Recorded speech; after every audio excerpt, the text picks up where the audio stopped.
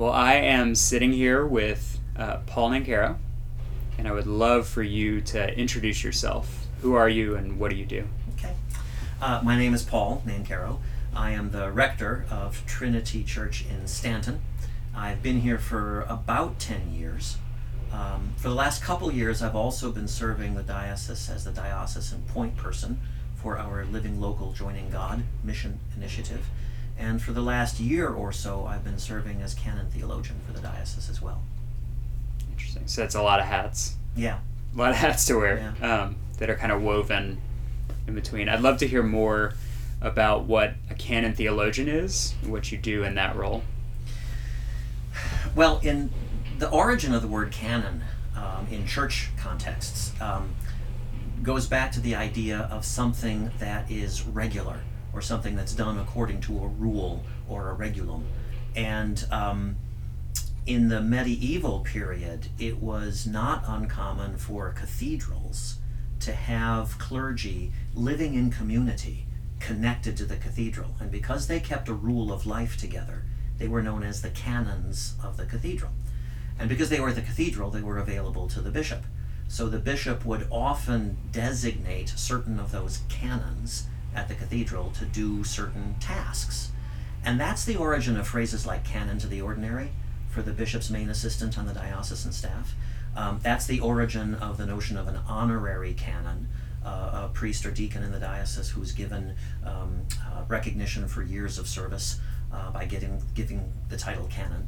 And the canon theologian then would be someone in the diocese who serves at the bishop's pleasure to talk about particular theological topics or to be a resource for theological reflection for different topics or conversations or people within the diocese. So this may be too big of a question for this moment, but a big focus of our diocese is mission and being the missional church. So can you tell me briefly why a canon theologian is helpful? That is a great question, and I think it has to do with our revitalized understanding of mission. And this is language that we've been using in the diocese for several years now. So some of you may have heard it before, it may be familiar to some folks, and it may be new to some others. But our revitalized understanding of mission is the recognition that God is the principal missionary. You know, we used to think that God called the church and God gave the church a mission in the world. And the revitalized understanding is that God is already at work in the world. God's at work everywhere in the world. God is the one who's principally on mission. And God calls the church to form a community which trains people, strengthens people, encourages people, sometimes holds people feet to the fire. But God calls the church to become a community that then joins God in the mission that God is already doing. So as our turn to the missional grows, as we become more of a missional-oriented diocese, it becomes more and more important for all the members of the diocese, the bishop, the canons, the clergy, the people. It becomes important for all the members of the diocese to become more accustomed to asking the question, what is God doing? If we begin with the belief that God is already at work in the world, God's already out there, God's way ahead of us in the neighborhood, and our job is to go out there and find what God is doing so that we can join in with it, then the key, central, indispensable question is, what is God doing? And that is fundamentally a theological question. The whole root of theology is to look at what has happened in the world, in our experience, in our inner life, in our prayer, in our experience of life and death. I mean, the whole root of theology is to look at what happens and then ask, what is God doing here?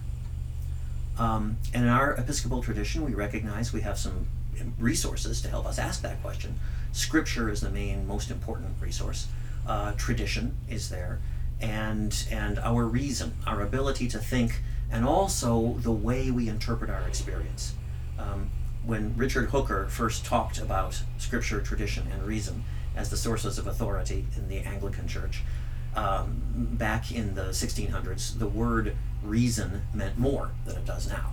Nowadays, you hear the word reason, most people do, and they think it means logic and calculation, and what the Vulcans in Star Trek do. That's reason. But when Hooker used the word, reason meant something much more like the human capacity to reflect reality. So logic, rationality, but also imagination, also our interpretive skills, also the empathy with which we can mirror someone else's feelings in our own understanding. All of those are part of the historical meaning of the word reason. So in the Episcopal tradition, we say we have theological resources in Scripture, tradition, and reason. And all of those things help us to ask the most personal, pressing question, what is God doing here? So theological reflection, using those resources and conversing with each other, and being able to recognize what has the tradition said before us. Not just our own imaginings, but what have other people said about such things before us. So a certain amount of study. All of these things come together in helping every member of the diocese be able to ask with confidence, what is God doing here? So that I can know what I can join in, what my community can join in order to do God's mission. So I think theology is a really indispensable part of being a living, exciting, missional church. That's fascinating. I think I don't know, there can be the dichotomy of theology as an academic pursuit versus practical theology. I mean, I even saw that in seminary, that you had the academic and systematic theologians who kind of sat at their own table, and then you had the practical theologians. And I think it's beautiful how you're showing that the two are necessarily intertwined. Well, that's always been very important to me. I noticed that in seminary as well, and when I went to graduate school for a PhD in theology, I noticed that all over the place. The faculty members, a lot of the students were very much the academic theologians. And it wasn't that they were divorced from the concerns of the world. They were very concerned about the world. Vanderbilt University in the 1990s was a center of progressive theology. Sally McFaig was there at that time, and she taught about theology of nature. And her sense of the importance of theology was that it would become a catalyst for activism. So a lot of political movement to change the laws about how we treat the environment. So it wasn't as if the academic theology was very, very divorced from the real world. But what I think I didn't see as much in the academic setting was how theology is a resource for deeply personal reflection that then can lead to deeply personal commitment to some of that political action. University theology stays at a fairly abstract level. So even when it gets activist, it's still very abstract activism. And the sense of theology as a personal discipline that makes a real difference to how you feel and how you behave and who you are, that was something that was not as evident in the university. And I think that's a lot of what a lot of people think theology is about. It's very abstract, it's very cerebral. But it's worth remembering that in the Eastern Orthodox tradition, especially in the formative time of the church, in the Eastern Orthodox tradition, theology was a discipline that prepared you for theophany. It was thinking about God as hard as you could and carefully as you could and logically as you could, but thinking about God was what moved you into knowing the presence of God. So that when theology begins to be a springboard into prayer, that's when I think, that's the part of theology I'm interested in. Yeah. And it sounds like your work, and the work of Living Local Joining God, we probably wouldn't say it like this outright, but it's equipping people in our parishes to be theologians. Oh, yeah. To be practical theologians in their neighborhood. Yeah, I would think so very much. Yeah. Again, that language can be off-putting to people because a lot of people think theology is dry and boring and belongs in universities, if they're. But yeah, theology as a living discipline, as a way of being able to ask and have some confidence in answering, what is God doing here? I think that's an important part of being Christian. So yeah, a lot of living local joining God is about equipping people to be theologians in their neighborhoods. Yeah. Well, wonderful. So we're going to shift now to the 3 questions we ask everyone on the Your Story podcast. So the first one is, can you tell me a story of a time you felt a call from God? Sure. And being a theologian, I'm going to preface this with a little bit of theology. One of the things I believe as a theological principle is that God is calling us all the time. You know, a lot of times when people talk about whether or not they feel a call from God, often when they say they don't feel a call from God, I think a lot of times people assume that being called by God means the heavens opening up and a voice speaking and this non-ordinary experience that is unlike anything else that's ever happened to them. I don't deny that happens, but I think as a theological principle, as part of my understanding of how God creates in the world, that God is calling us all the time. Every single moment of experience happens because God has called it into being. The fact that you and I are sitting here having this conversation is because God has called us here. The fact that you're taking this next breath is because God is calling you to take that breath, right? So I believe as a theological principle that God is calling every single moment into being. There is no time or place that is apart from God's call. The fact is that in human beings, in human psychology, that continuing call of God is usually well below the threshold of consciousness. It's like you're not paying attention to your heart beating, right? It's just doing it. You're not paying attention to God calling this moment into existence. It's just happening. But I do think there are moments in human experience where that sense of being called by God becomes powerful enough to leap over the threshold of consciousness and we become aware of it. And sometimes those are big, huge calls, like Abraham being called to leave Ur of the Chaldeans and change his entire life, or Paul encountering the risen Christ on the road to Damascus.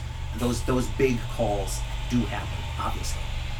But I also think there are these momentary calls from God that visit us in all kinds of times and places. And one of my favorite experiences of that happened a couple of years ago. I was on vacation. I was taking a bicycle tour in Utah. And I was riding a road in Bryce Canyon National Park. It was a road in between 2 different places where you could look out over the canyon. And at this particular moment, I was absolutely alone. The other bicyclists were before or behind me. There were no cars on the road. There was not another human being in sight. It was me and the bicycle and the road. And I looked up, and to my right, across a forested section, there were these pink sandstone cliffs rising up. And to my left, by the side of the road, the same pink sandstone was in cliffs falling down. So I was right on the edge of these cliffs on either side, and I was so caught up with the beauty of it, just the intensity of the beauty flowing into existence in these trees and rocks and sky and clouds, and I realized at the moment that it wasn't enough just to recognize the beauty.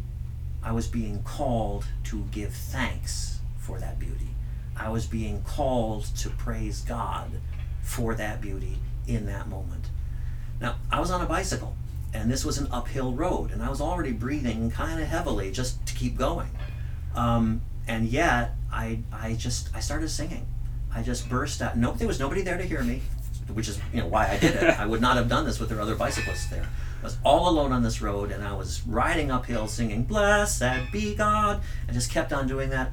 And it was the joy of the moment, it was the beauty of the moment, but it was very definitely a sense of being called to respond to the beauty of that reality with something wonderful of my own. I think that was being called by God. Yeah.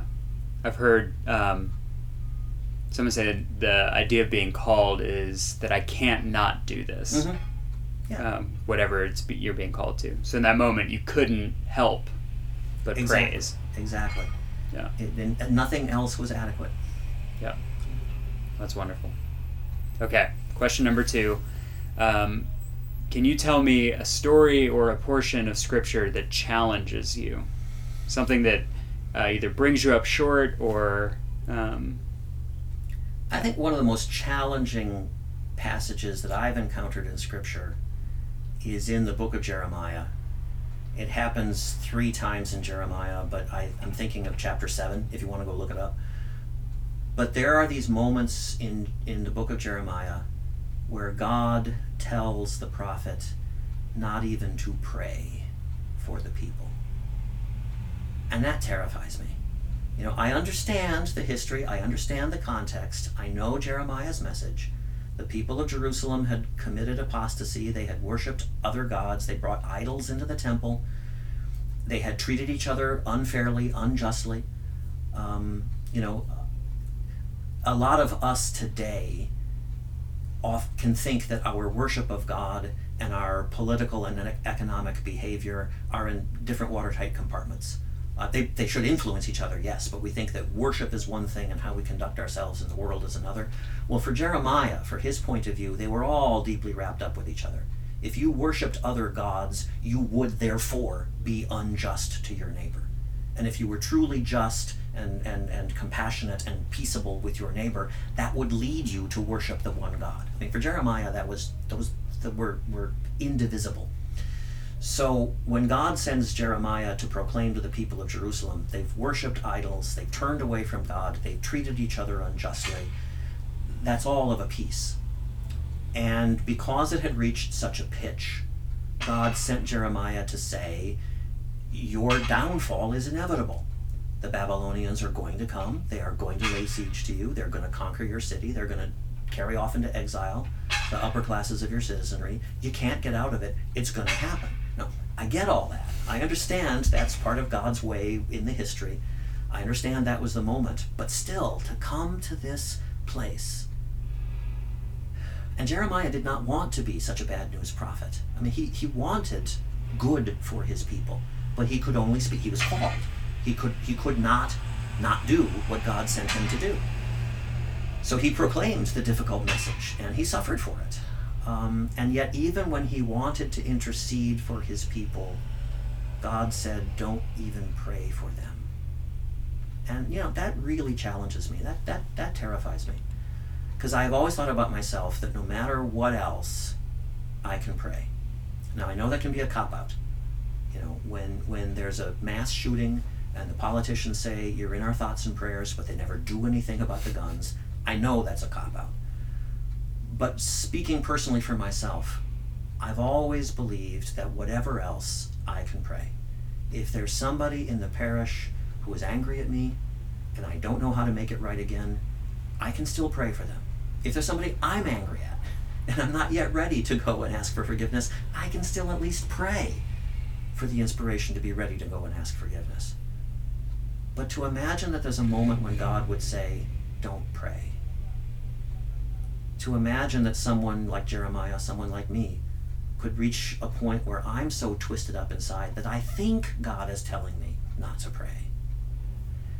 That's really challenging. That, for me, would sort of pull the rug out from underneath everything.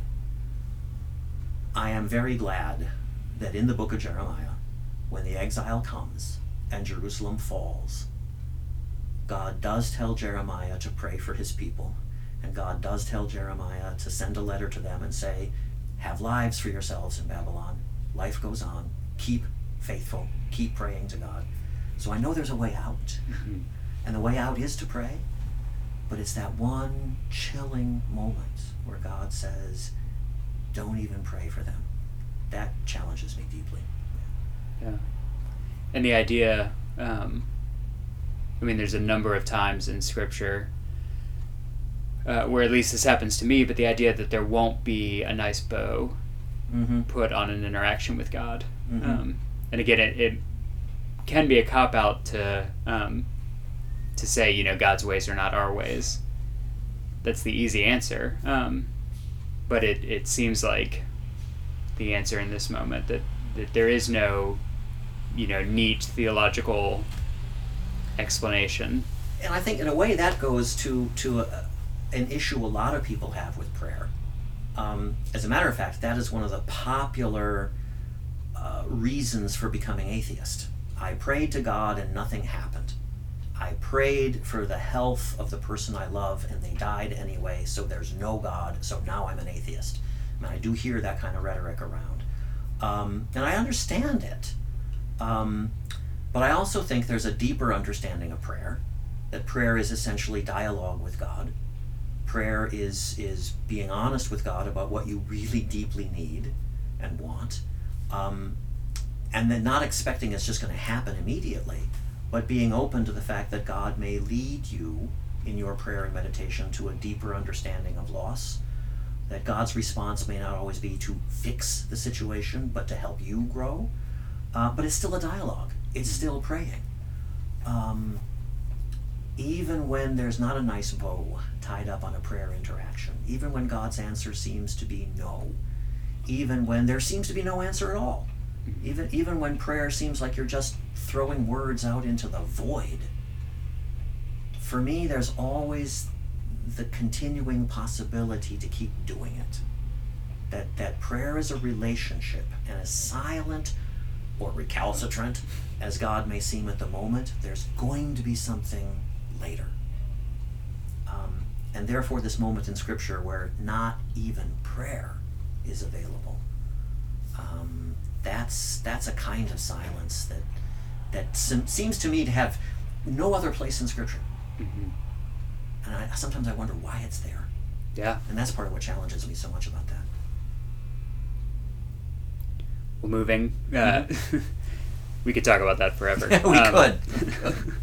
So many questions. So we'll move to the next question that we usually ask, which is, what's a story from your faith community? And for you, like we said, you wear a lot of hats. So it can be in your work in the parish, or as Canon Theologian, or with Living Local Joining God. But what's a story that's giving you life in this moment?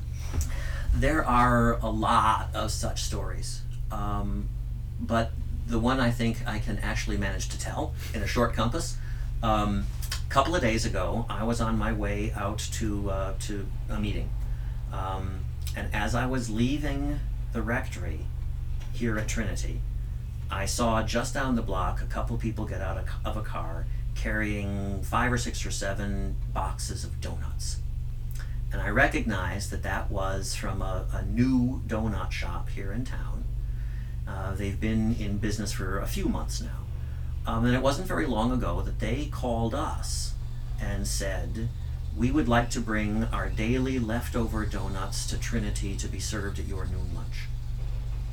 And we said, sure, fine, bring them. And so that particular morning, I saw these people carrying these boxes of donuts. I mean, they weren't day old. They were still today's donuts, but it was after the main sale period. And they were bringing them to share here. It's a very simple thing. It's a very small thing. And, they're donuts. They're fat and sugar. And we try to make sure that the noon lunch we serve here is a healthy lunch. So, we try to use the donuts judiciously. But what really impressed me as I saw those boxes of donuts coming in and thought about what that meant, what really impressed me is that the donut shop called us because they had heard about noon lunch. Because noon lunch is really widely connected through this community. For a couple years now, we have been receiving the leftovers of the Staunton Farmers Market. We have a farmers market that's held in a business parking lot a block or two from the church every Saturday. And for a couple years now, a lot of those farmers who bring their stuff in, what they don't sell at Saturday, they bundle up and it's brought over to Trinity for noon lunch. Trinity hosts the noon lunch. We have the kitchen, we have the serving hall, we have the tables and the chairs. But the lunches are actually cooked and prepared and served by a wide variety of people.